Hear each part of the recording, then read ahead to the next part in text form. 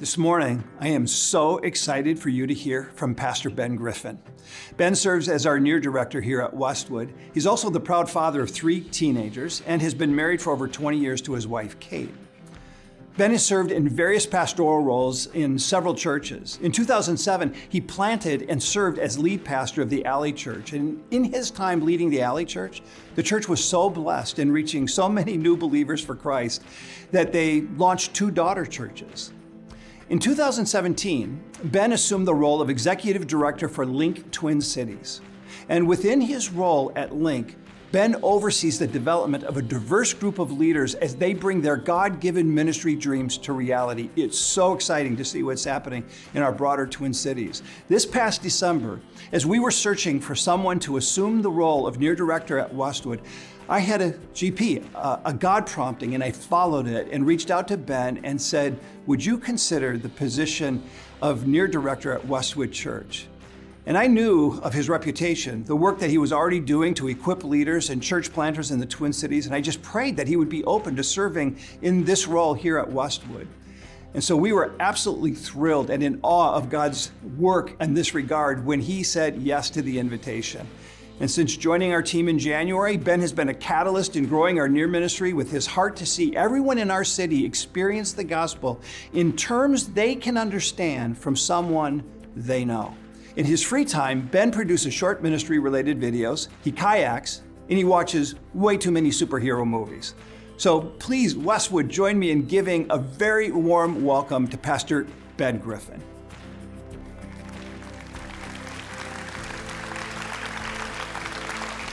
Well, hello, Westwood family. It is really an honor to be here with you to get to speak, talk about the Word of God. As said earlier, my name is Ben. A special welcome to everybody across all of Westwood's campuses and those who are online. This is the second week in our series called Summer Games, and today we're going to talk about passing on the torch. Now, that phrase usually means passing on from one generation to the next those things that are most important. So we could really summarize that with just saying passing on a legacy. So the question today is, what is the legacy? What are we passing on? And the question we're going to answer today is how to leave a spiritual legacy. How do we leave a spiritual legacy? Now, there's a day coming for every one of us where a group of people is going to gather around and they're going to talk about what your legacy is. And we don't usually think about it in these terms, but that's what a funeral is, a group of people gathering around and talking about what is your legacy. And you might be thinking, man, I didn't want to think about my own mortality today. This is a holiday weekend. This should be fun and uplifting, right? Well, here's the reality. The death rate is still hovering right around 100%. So this message should hit home in one way or another for all of us. This is a reality that our legacies are a real thing. That day is coming. And as we think about that, I want to talk about those legacy events and kind of pull from there. As a pastor, I've had the opportunity to be in those intimate legacy moment funerals with so many people over the years, but you never forget the first one. And I know when I was at the seminary, I dreamed of leading funerals. I didn't dream of doing it, but I dreamt that it would be always for people who I'd known for all decades of life, who had these long, full moments where I had shared with them, and I could talk about the legacy because I knew them. What I didn't know is that the majority of the funerals I would do, and I don't know if this is true for most pastors, but it is true for me, the majority of funerals I've done are for people who I didn't have the privilege of knowing while they were alive. And so immediately the first thing you do is you put on the detective hat and you go, okay, help me know who this person is. What is the legacy they're leaving so we can honor that? We're going to talk about Jesus and hope in him, and we want to honor the person alongside of that. So my first funeral, I was an intern pastor, and the senior was gone, and so I was called up, and so I'm doing the detective work, and I'm asking those questions, and there were 2 phrases that emphasized this woman's life, and everybody called her Mama, so I'll just call her Mama from now on. Mama's life was summed up in 2 phrases, so I'm listening to them, and the first one is this: if Mama ain't happy, ain't nobody happy. And I was thinking to myself, I'm probably not going to be able to preach that one. So So what else? Tell me some more about her. Who is she? And there was only one other main phrase that I picked up that day in conversation, and it was, Mama wanted to be buried face down because everybody could kiss her backside. I'm definitely not preaching that one. So come back around. I think the message title was something like, if Mama's with Jesus, Mama's happy. And that was it. That was Mama's legacy. That probably isn't the legacy most of us here go, that's what I want my legacy to be, but that was Mama's legacy. And over the years, as I've been a part of all of these legacy events, these funerals, these intimate family moments with person after person, I've noticed a pattern. And that is that there is a difference between eulogy values and resume values. Like the things that we spend the majority of our life focused on, spending time on, building, those are the resume values, the accolades, the business acumen, the letters after our name, the things that we've accumulated, the places that we own, the things that we have done. Those are all the resume values. They're really impressive. They seem really impressive. But oddly enough, at our legacy events, and every one of us is going to have one of those aren't the things most people talk about. Those aren't the values that come up. In fact, eulogy values are almost always relational based. Hey, this event that happened, this funny thing that went on, he was always there for me, she always knew the right thing to say, this story, that thing. Eulogy values and resume values are two very different things. Two very different things. There was another legacy event, funeral I was a part of a couple years ago, a man by the name of Henry Gimble. And Henry had all of the resume values that everybody's looking for. Henry was an adult convert from Judaism to Christianity, and Henry was a business owner, a very successful one. He ran a store called Gimbel's. Not, if you've seen Elf, it's not that one, but it was a musical one, and music store, technology, TVs, all sorts of things like that. And Gimbel's was very successful, and over the years, he met so many famous people. In fact, Henry, one of his things, he just always had a story, just one of those guys. And Henry, one of his favorite stories to tell was how he met Elvis in the bathroom, and lots of hilarity ensued. I don't have time to get into it. It's kind of a rabbit trail, but man, the guy had a full resume-filled life. Yet, at his legacy event, at his funeral, that was barely mentioned. Even Elvis, barely mentioned. Here's what we heard over and over again. Henry was there when I needed him. Henry always knew how to cheer me up. Henry had a story. Henry noticed me. Henry made sure I didn't feel alone. He had 3 daughters. All 3 of his daughters, he told each one of them that they were his favorite daughter. And at this legacy event, all 3 of his daughters said, and I felt like I was his favorite daughter. That's a eulogy value. That's so powerful. Yet we spend so much of our lives chasing resumes. And so little of that actually echoes on to the next generation. And this is what we're talking about today, is passing on the torch to the next generation. So I want to ask this question of us. What legacy, what spiritual passing of the torch will this generation leave for the next? What will be our legacy? Psalm 145 says this, "Let each generation tell its children of your mighty acts. Let them proclaim your power." This is a legacy psalm.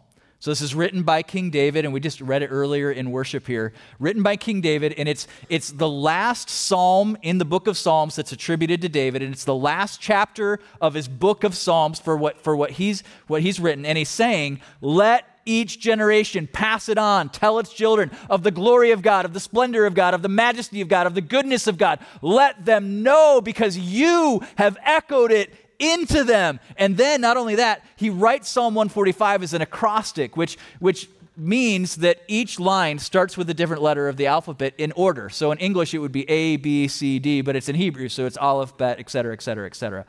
And he's saying to them, pass it on, and look, I've packaged this psalm in such a way that it's easier to pass on to others, to learn, to memorize, pass it on. Jesus also had legacy words. In fact, he had quite a few, but I just want to focus on a couple of them. So Jesus had spent a good amount of time, years with his disciples, sharing life with them, walking with them, growing with them. And then he died, and then he rose from the dead. Kind of a big deal, agreed?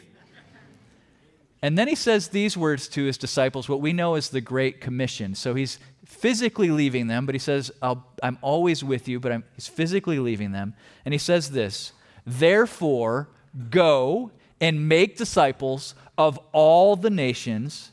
And by the way, the word go there, it's a verb form that means while you're going about. So in the everyday things of your life, as you go about doing life, as you're going, make disciples of all the nations, baptizing them in the name of the Father and of the Son and of the Holy Spirit, and teach these new disciples to obey all the commands I have given you. So in the Great Commission, Jesus is leaving and he's saying to them now, as you're going about, make disciples. He's essentially saying to them, I have intentionally invested in you. Now you go do the same and pass it on to others.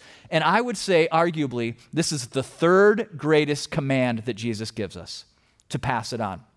And when we see that, because the scholars came to Jesus at the time and they said, hey, what's the greatest command that God ever gave? Now, one thing seems universally true. Scholars like to argue about things.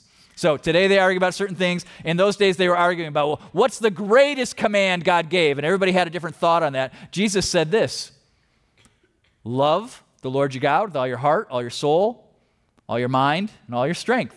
And they said the second command is like it. Love your neighbor as yourself. And so those are the first two, but he's quoting there the Shema, which is an Old Testament passage. So let's take a look at that, and we'll pull out here again the third great command. Listen, O Israel, the Lord, this is from Deuteronomy 6, the Lord is our God, the Lord alone. And you must love the Lord your God with how much of your heart? All of it. Man, that's just a word we can't wiggle around in Scripture. All. Do you know what the Hebrew word translates to? You know what the Hebrew word for all is? All. It's everything. Love the Lord your God with all your heart, all your soul, all your strength, and you must commit yourselves wholeheartedly to these commands I'm giving to you. Now, so first, love God, but look what comes next. Verse 7, repeat them again and again to your children. Talk about them when you are at home, when you are on the road, when you are going to bed, and when you are getting up. It's kind of like Jesus said, while you were going, in every moment of life, in the everyday moments of life, pass it on. And so we could summarize the three great commands as love God, love others, and pass it on. And notice again, the context of this is not institutional, it's relational. It's as you were going. It's when you wake up. It's in your home. The primary classroom for fostering faith is not the physical classroom. It is the kitchen table. It's the living room. It's the everyday places that we live in. Pass it on. Love God, love others, pass it on. So let me ask you all what I think is a very sobering question. How do you think our generation today is doing at passing on the faith to the next, of passing the torch of faith to the next generation? What would you say? If you're just giving me a physical, yeah, I'm with you. Not great. We're not doing great. People, so many people, droves of people who grew up in churches are leaving them. Our kids are leaving them. And if you've grown up around church at all, you've probably heard about Joshua in this passage. Joshua is the one that Moses passed the torch on to of leadership. He led the people of Israel into the promised land. And he says these words. He says, as for me and my house, we will serve the Lord. Right, we know that. But did you know what happens immediately after that? The next generation. Look at Judges chapter 2. After Joshua sent the people away, each of the tribes left to take possession of the land allotted to them. And the Israelites served the Lord. So catch this.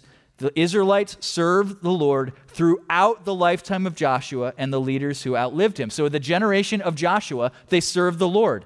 Those who had seen all the great things the Lord had done for Israel. They witnessed these things of God. They served the Lord. But then verse 8, Joshua, son of Nun, the servant of the Lord, died at the age of 110. They buried him in the land he had been allocated at Timnath-Serah in the hill country of Ephraim, north of Mount Gash. Now catch this verse. After that generation died, another generation grew up who did not acknowledge the Lord or remember the mighty things he had done for Israel. Do you see that? Here's Joshua. As for me and my house, we're going to serve the Lord. The next generation arose. They didn't acknowledge or even know the things that God had done. I don't know what your grandparent stories are, but they had some pretty good grandparent stories, right? Hey, so let me tell you about the time that we were running away from the Egyptians, and God took that sea, you know that giant sea over there? Like, he parted it, and we walked through the center of it. How do you not pass that on? Or the time that Joshua is leading them into the promised land and they come up against the city of Jericho with its fortified walls, and God's plan was send in the musicians first, and it worked. Like how do they forget that? The power of God, the goodness of God, the glory of God, the mighty acts of God. And how are we not passing on the mighty acts of God that we have seen, witnessed, and heard to the next generation?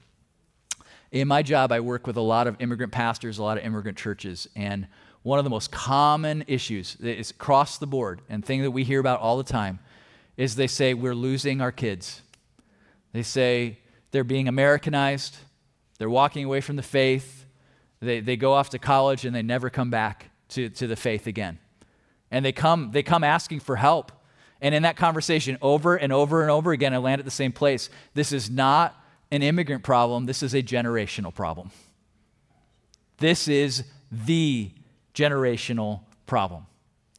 We were having a conversation with the Here, Near, Far team, and Heather Wilford, who leads that team, asked this question. She said, what is the most unreached people group in the Twin Cities?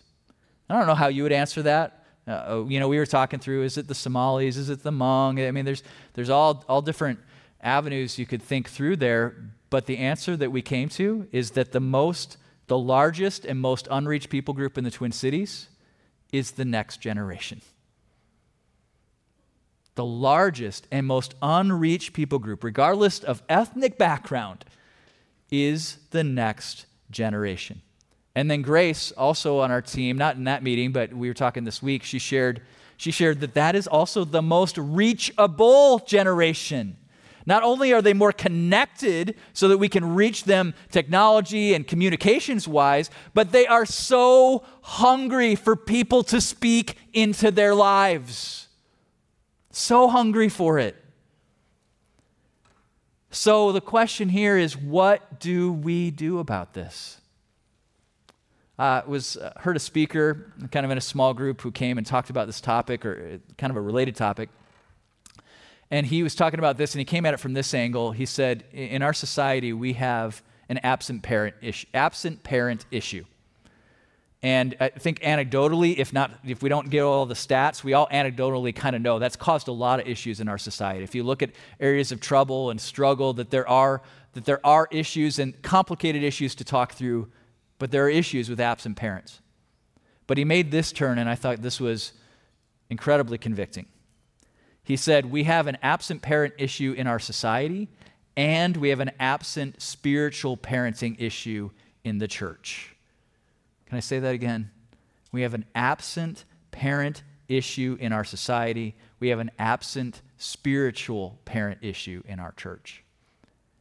He said the statistics from his work and experience is that 1 out of 4 of active churchgoers, those who are watching online right now, those who are here on a holiday weekend, worshiping and learning, says 1 out of 4 active Christians would say that they do not have a spiritual parent. That means the majority of this room. Wow. That just hit me to the core. Wow. And maybe you're going, I praise God, I do have that. Thank you. And maybe like the majority of us in here, you're going, nobody's ever done that for me. That person who knows me, speaks into my life, helps me to grow, is involved in my life in such a way that they are helping foster my spiritual growth. Aren't we all hungry for that? Aren't we all starving for that? One of the hats I wear with Link, the nonprofit that Pastor Joel mentioned, we help, like we get churches off the ground, a number of other gospel-centered organizations, and one of them is a micro school, and a micro school movement, really, which is kind of a modern take on the one-room schoolhouse. But the leader there, her name is Alfreda, she shared this quote with me. She said, "We cannot continue to send our children to Caesar for their education and be surprised when they come home as Romans." We cannot continue to send our children to Caesar for their education and be surprised when they come home as Romans. And the question I think Vadi is challenging us to really think about here is, have we abdicated our role in teaching and raising the next generation? So, because whose job is it to pass it on? Whose job is it to pass it on to the next generation? Psalm 78 says this: He commanded our ancestors to teach them to their children, so the next generation might know them, even the children not yet born, and they in turn will teach their own children. So, verse 7, each generation should set its hope anew on God, not forgetting his glorious miracles and obeying his commands. Hold on, I just skipped a page. And obeying his commands.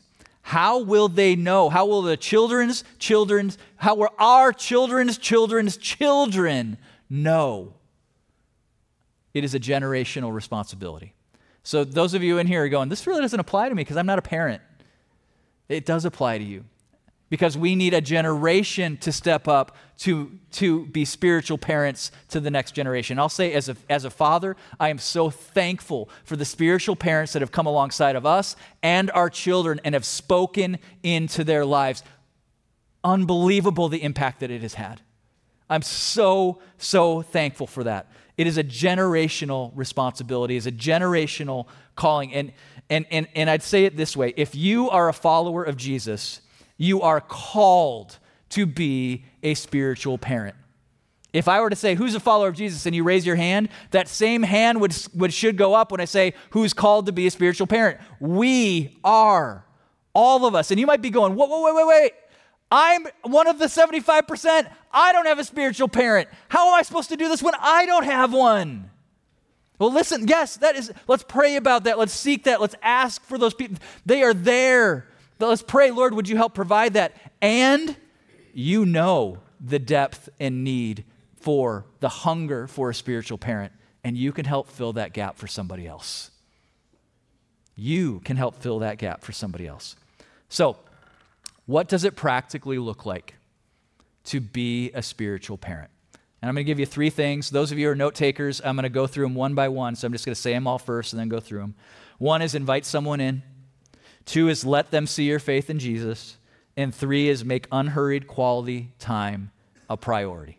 So number 1, what does it practically look like to be a spiritual parent? Invite someone in. This is way simpler than we make it. In church world, we call this discipleship, and discipleship gets so confusing. It's like, here's our discipleship path or plan, and we can get lost in those kinds of things. It's so simple. And this is what Jesus did. He invited his disciples to live life with him. There's a saying, a rabbinical saying, may you follow your rabbi so closely that you are covered in their dust of their sandals. That you live life with them so closely that wherever they go, the dust from their sandals is on you. Jesus invited his disciples in, and what we see in the Gospels is he shares, he preaches here and there, he shares sermons, he goes to the synagogues, but the majority of the learning, the classroom, the place that faith is fostered for the disciples is in the everyday interactions in life that Jesus shared with them. Invite someone in. Years ago, I was preaching through the book of Hebrews, And I ran into this word that it confused me because it was translated differently in different places. So in one place, it said warn. So it said, do not neglect to warn one another. In another English translation, the same word was translated as encourage. Do not neglect to encourage one another. And it's like, okay, well, what word can be both encourage and warn? And it's the word parakaleo. Parakaleo in Greek literally translates as come alongside of, to come alongside of. Now, that may not answer it for you. It didn't for me. I had to think about it more. So here's kind of how I picture this. Have you ever been on the road and witnessed somebody else who is a terrible driver on your way to church? Yeah, I've been there. In fact, one time I was stuck behind somebody and he was going slow and he was just really frustrating me, and things came out of my heart that were not things I want to share here in church publicly, and I you know how sometimes you just pull up next to him because you just want to see him? Who's in that car? If people are looking at you all the time, you might want to think about that too. And I looked over, and it was an elder from my church. And I did that look, I was kind of giving that look, and it turned into a big smile and a wave. Hey! You know how when you see another driver in a bad driver in another car, it's easy to have some harsh feelings. It's a whole nother experience when that bad driver is in the car with you. Agreed? Some of you are like, throwing an elbow. Don't do that. But if you've ever had the experience, and I've done this 3 times, of being in the car with someone when they drive for the first time, oh my goodness. Wow. Somebody, I can't remember who, I think it was Ben Rosenbusch was telling us about somebody who they got in the car and they were just driving like this, because that's what you see people do. That's not going to translate well to the road. Yeah, that's just not going to work. Well, first time in the car with each of my kids, terrifying experience. But I suddenly understand parakaleo. Parakaleo is I'm in this with you. I'm right alongside of you. And when I'm right alongside of you in the vehicle, I get encourage and warn. Like, hey, son, you're doing great. This is awesome. Yep. Keep a good following distance. You're doing great. And that's encourage. But there's also warn. Like, hey, curb, child, move! It makes sense. I both encourage and I warn because I'm in this with you. Invite someone in. And just an aside, and there's a whole other message to be taught on this, but in the New Testament, there's a word used for the Holy Spirit that you've probably heard of. The paraclete is a derivative of the same word. So the Holy Spirit is the one who comes alongside of us, who is in this with us. And we, through the power and presence of the Holy Spirit, do that when we're in this with others. Invite them in. Second one, let them see your faith in Jesus at work through the good days and the bad days. Now, over the years, we have had people live with us for many different seasons and for many different reasons. And one thing that happens when somebody lives in your house, there's a certain amount of time that you can kind of hold up your best self. There's a certain amount of time that your living room looks its best. Am I right? Whether that be a week or a month, but after, there's a certain period, it just breaks down for all of us. And when somebody shares a home with you, there's just no hiding. There are good days and there are bad days. You see it all. One time a family moved in with us for a period of time, an Ethiopian family in transition, and they were actually really nervous about moving in with us because they had heard that white Christians were not actually real Christians. They heard that we worship football, not Jesus. I wonder where they got that idea. And so they moved in with us, and for that period of time, we had a lot of great good days. They saw us at our good days, we saw them at their bad days, our good days, and we saw them at bad days, and they saw us at bad days. I mean, during that time, I remember coming home once, 11 o'clock at night, late for us, but they're up, the whole family, and they're just praying. And wow, just praying. And during that period of time is when we received what would turn out to be a fatal diagnosis for my mother-in-law. They were there with us as we wrestled through those things, those initial figuring that out. There's no hiding. It's the good days and the bad days. And this is really important because some of us feel like spiritual parenting is, I'm going to tell you all the things I've learned and figured out versus let me show you all the things that, man, I'm wrestling with and I am seeing God faithful in. Because let's ask this question. When do people most see our faith at work? In the good things or the bad things? The bad. The book of Peter tells us to always have a reason for the hope that we have. Nobody asks you why you have hope when things are going great. Hey, as you're out on your boat today, hey, why are you guys so hopeful? No, but when you're going through pain and sorrow and struggle and a hard diagnosis or whatever it means, what are people thinking if they're not saying it out loud? Why are you so hopeful? Well, we have hope because of Jesus.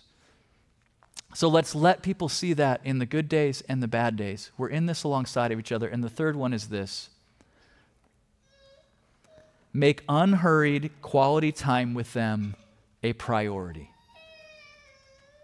This sounds so simple, but if we're honest, our resume values, our resume-driven culture competes with this constantly.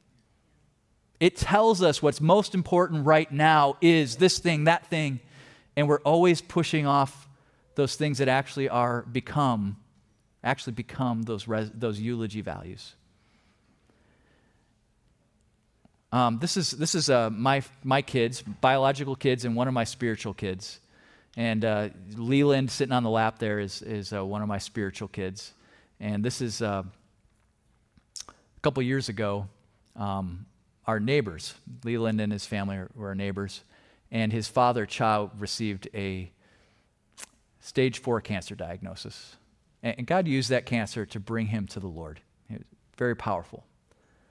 But in the relationship with Cha, and we met regularly and talked and prayed and other things, Cha asked me one day, he said, when I pass away, he said, will you be like a father to my son? And that's a serious request. Yeah, I'd be honored to. And that picture, by the way, that picture was from Father's Day. We spend every Father's Day together and try and get regular times as much as possible in between that. But let me tell you, it's not always easy. Like, I have teenagers. Teenagers require something very different from you than 8-year-olds, right? My teenagers usually don't even talk to me till afternoon, if at all. Right? This is the age where, like, if they talk to me, I had a conversation with my kids, like, I will, like, I'm not a diary guy, but I will find a diary and be like, they talked to me today. Parents, you know what I'm talking about. But when they're 8 years old, they want everything from you, every moment, every ounce of energy, every ounce of your attention. And it can be so tempting in our limited time with Leland to put a screen in front of him instead of hang out with him. It can be so tempting to sit on the back porch with a lemonade instead of putting our time into hanging out with him. And I'll tell you, there is nothing more valuable than an unhurried quality time invested in that next generation for us investing in Leland and the other ones like him. And who is that? Who are they in your sphere, in your circles? Who are those Lelands? Who is God calling you to engage? Now hear this, the thing that Leland wants to do every time we get together. Like, we do all sorts of fun stuff. We ride bikes, we play games, we do all sorts of fun stuff. The number one thing he asks for and begs for every time is that we would just have dinner together as a family. It's his favorite thing. Are we doing dinner tonight? Are we sitting? And it's not the food, it's the time, it's the people, it's the unhurried quality time at the table. Like, being a spiritual parent does not, like, all of us eat, right? Like, do that with other people. Wow. What a takeaway. He just wants and treasures that time together. That is his favorite. That quiet time, with Leland, not so quiet time. That engaging time, that relational time, that shared time, that unhurried time. So we've been given a command. Love God, love others, pass it on. We've felt, many of us, what it is not to have a spiritual parent. And if you're a follower of Jesus, you are called to be a spiritual parent. At the end of our lives, there's going to be a legacy event. And I wonder what will be said, because those resume values will hardly be mentioned. What will those eulogy values be that are shared? And what will it be for this generation? Passing on our legacy to the next. I had a friend tell me once, he said, if you don't put into action something you're convicted of in a message, if you don't put it into action within 72 hours, you probably won't put it into action. And I have no statistical data to back that up, but it sounds like a great thing for a preacher to say, right? 72 hours. And this is such an important thing. To actually think and pray on, God, who in my sphere are you calling me to invite in, to share the good days and the bad days, and to have unhurried quality time with? And let me bring it together with this. Psalm 145 rephrased. May it be said of the next generation today, this generation told its children of your mighty acts, and they now proclaim your power. May that be the legacy that we leave in passing the torch on to the next. Amen? Amen. Amen. Let's stand. Let's pray. Lord, I feel the burden of the next generation, and I know many in here, many online, many listening to this do as well. And Lord, I know it is beyond us, but Lord, you have called us to this, and you empower us to those things that you have called us to. I pray, Lord God, that you would send your Holy Spirit alongside of us, to work among us and alongside of us. That, Lord, we would not neglect your call and command to us to love you, to love others, and to pass it on. Lord, may the Lelands in our circles know the goodness of who you are, and may their children's children's children pass it on and renew their hope in you. In your name I pray. Amen.